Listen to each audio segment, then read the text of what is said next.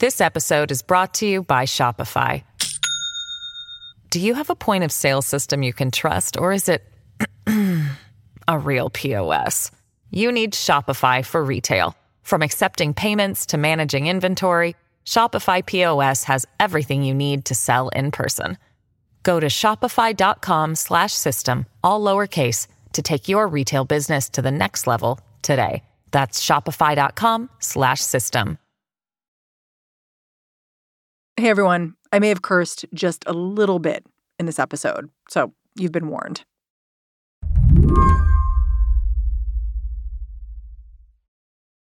As someone who cannot stand to be stuck in traffic, I've been thinking about how much I would hate to be in Ottawa, Canada these days.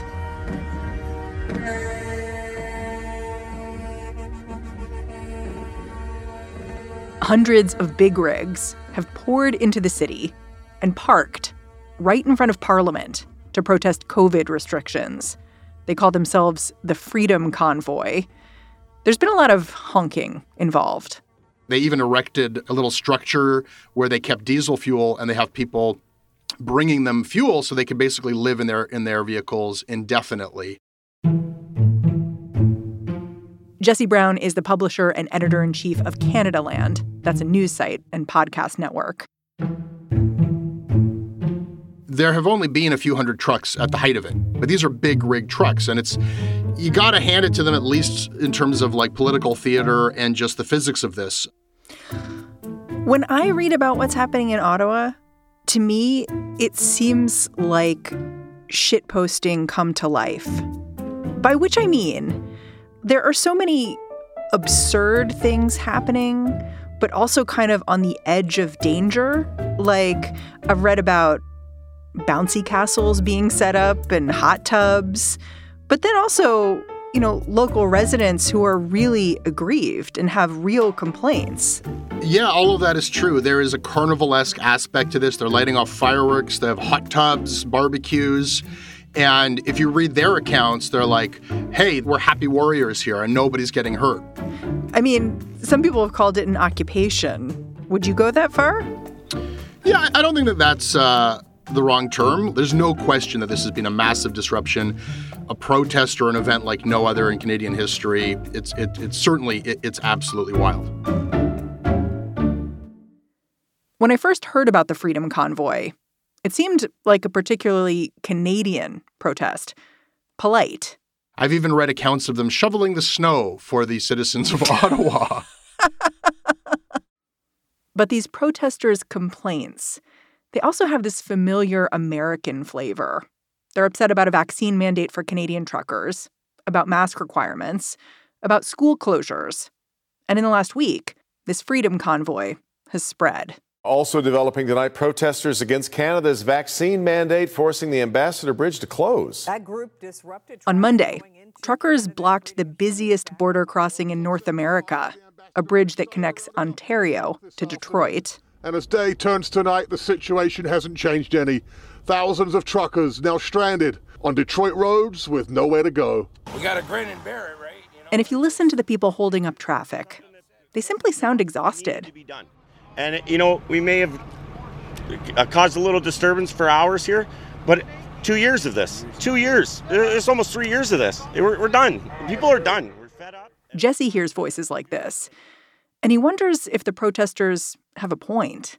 And it's easy to dismiss them because the stated goals of this protest are ludicrous. Like, there's some real conspiracy theory, there's some real white nationalism, there's some real scary stuff involved.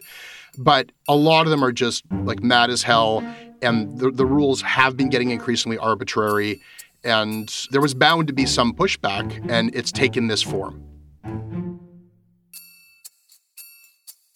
Today on the show, how a Canadian protest movement started picking up steam. I'm Mary Harris. You're listening to What Next? Stick around. This episode is brought to you by Discover. When it comes to your finances, Discover wants you to know they are the credit card that is always there for you.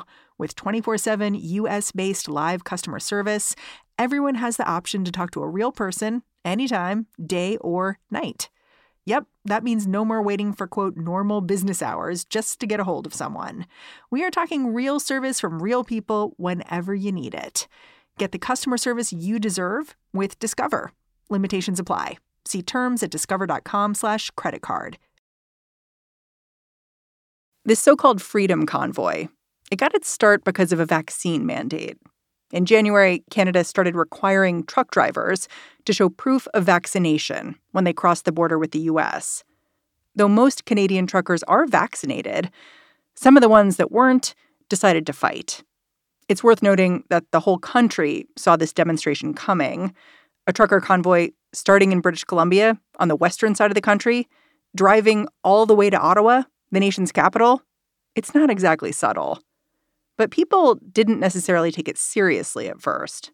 That was laughed at because America has the same rule. So even if Canada said we have no such rule and you're a trucker who needs to cross that border, you can't do your job because America won't let you in if you're not vaccinated, right? Well, and 90% of Canadian truckers are vaccinated. 90% of Canadian truckers are vaccinated. The Truckers Alliance, the actual labor representation decries this protest.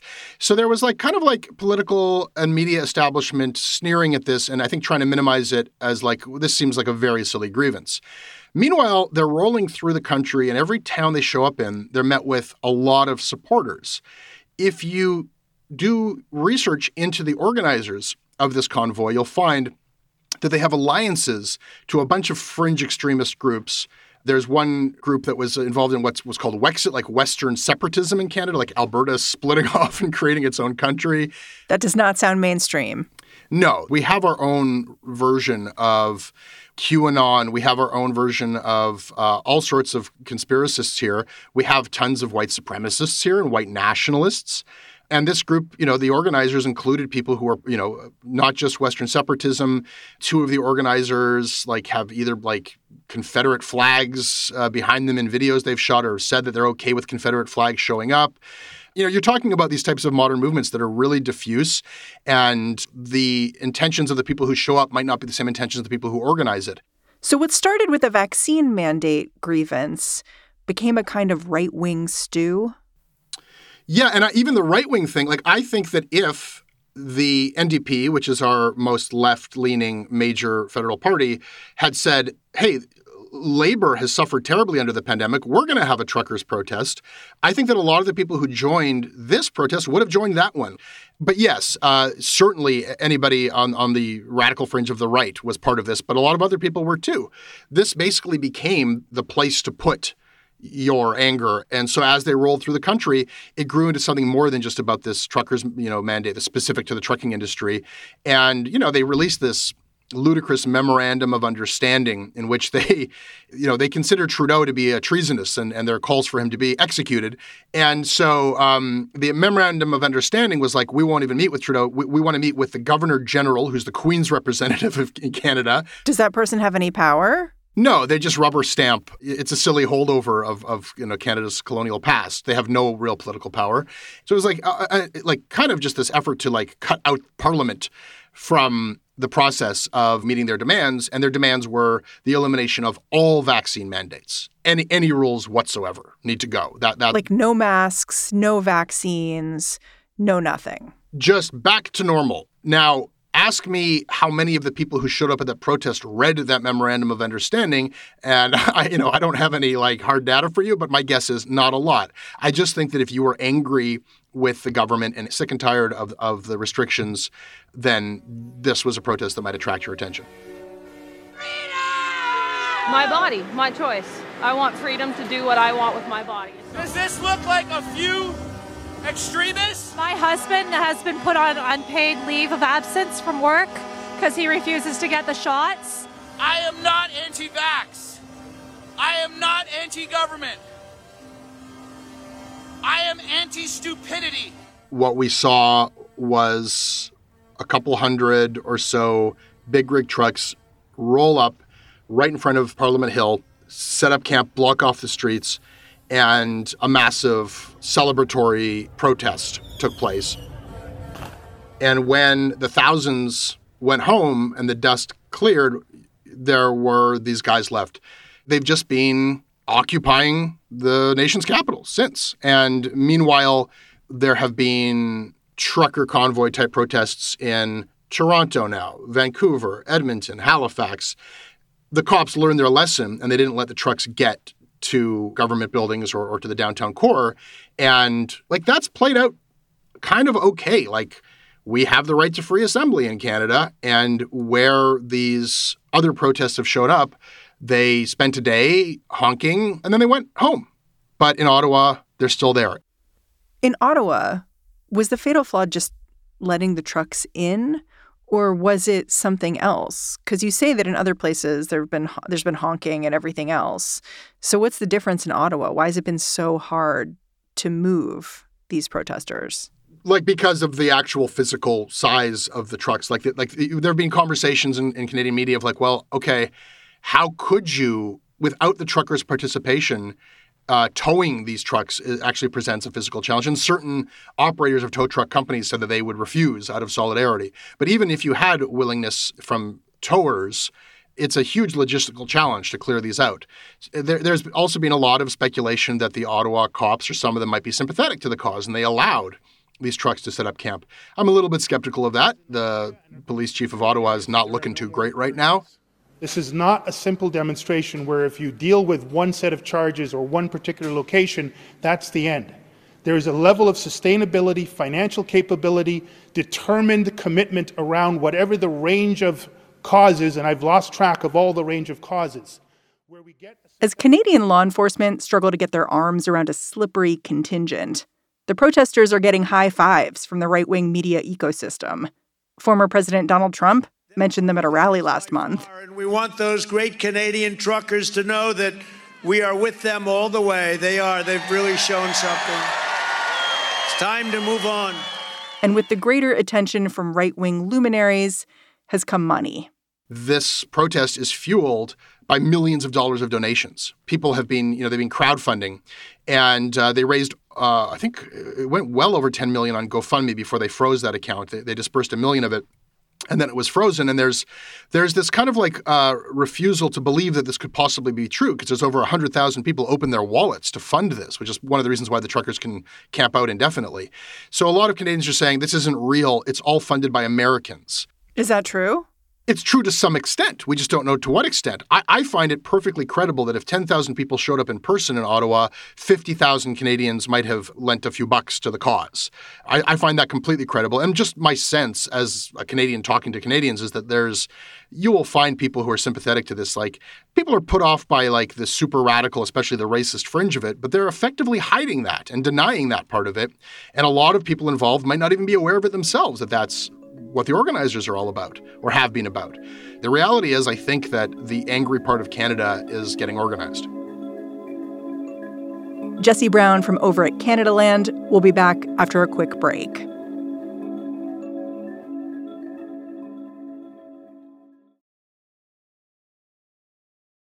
This episode is brought to you by Shopify. Do you have a point of sale system you can trust, or is it a real POS? You need Shopify for retail. From accepting payments to managing inventory, Shopify POS has everything you need to sell in person. Go to shopify.com/system, all lowercase, to take your retail business to the next level today. That's shopify.com/system. You alluded to it a little bit in some of what you've said before, but I want to ask you directly this question, which is whether this protest is an American protest or a Canadian one. And I say that sort of cheekily because the protest is happening in Ottawa. Obviously, it is about Canadian truckers.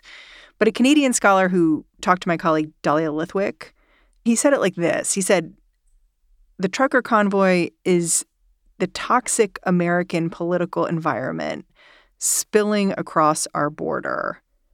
And I wonder if you would agree with that or not. I rarely agree with Stephen Marsh, who I count among my friends. There's truth to it, but look, the suggestion there is that like your toxic grossness spilled over onto our pristine country. When it comes to producing our own extremists and bigots, we punch above our weight. And my company, Canadaland, has been documenting the radical fringe in Canadian extremist politics for years now. Canadians from their desktops have been punching above their weight in their support of Trumpism, brewing up all sorts of conspiracy theories and partaking in QAnon and all that stuff has not just Canada being represented, but Canada is a bit overrepresented given the fact that we've got like a tenth of the population of the States. So we've got our own here. But do you think that the protest would have gone on this long without Donald Trump Jr. tweeting support or Trump going to a rally and talking about how great this was? No, I think that the endorsement of big name American figures in this, wider right-wing movement was a major factor. And now there are trucker convoy protests purportedly being attempted all over the world. To the rank and file who show up for a one-day protest, I think that they actually are just trying to voice their grievance to government and then go home. But I think that to the people who have really dug in their heels and dug in their trucks, I think that there is you can read in the ludicrous literature of some of these groups plans for maximum destruction in order to incite a race war. One of the organizers of this thing, Pat King, openly talks about bullets are going to fly soon. So you've got some real scary characters who explicitly want to launch a civil war and are pursuing a strategy of dividing society and creating mass disruption. If the demands of these protesters weren't about racism, why does it matter that these white supremacists ended up being a big part of signal boosting this movement? It's very, very difficult to put your finger on the role that white supremacist movements and white nationalist movements play in this, largely because it is vociferously objected to. You mean people don't want to call themselves racist? It is explicitly denied, and they will cite this as proof that this is just a way of silencing us. And a lot of people legitimately feel that way, and they have nothing to do with white nationalist movements, and they really resent being lumped in. If you're at a rally with 10,000 people and 6 of them have racist flags, you probably have plausible deniability that you are not at a racist rally, I would suggest. But then you get into the organizers themselves. They will deny that they are racist at all. In fact, one of them will say that she is Métis, that she's an indigenous person. Another one says he's a Jewish person. Well, the Jewish guy says he's fine with Confederate flags because he's open to all ideas. One of the other guys involved was seen in a video with Confederate flags flying behind him in his own business. Is the Confederate flag a racist symbol? I think it is. So you're always in this situation of being gaslit. And who really cares? Well, I guess you care because they are organizing this massive movement. If you read the dumbass literature of these people, they talk specifically and explicitly about hiding your power level. Don't show up with a swastika tattoo on your forehead. Find a cause that lots of people agree with. The Proud Boys are a Canadian phenomenon. Gavin McInnes came up with that one. A lot of these guys do Good Samaritan things, and they try to find populist causes to get as many people under their tent as possible while explicitly obscuring the actual white supremacist agenda.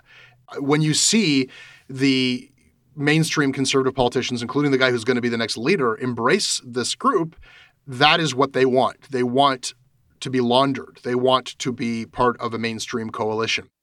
Maybe the greatest victory of the trucker protest movement has been the way it's shifted the discourse in Canadian politics.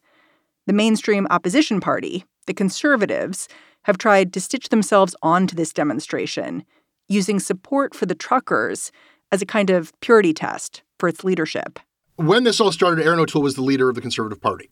And the mainstream Conservative Party in Canada has been sort of out in the wilderness and really struggling with what to do with this rising radical sentiment and angry anti-Trudeau sentiment.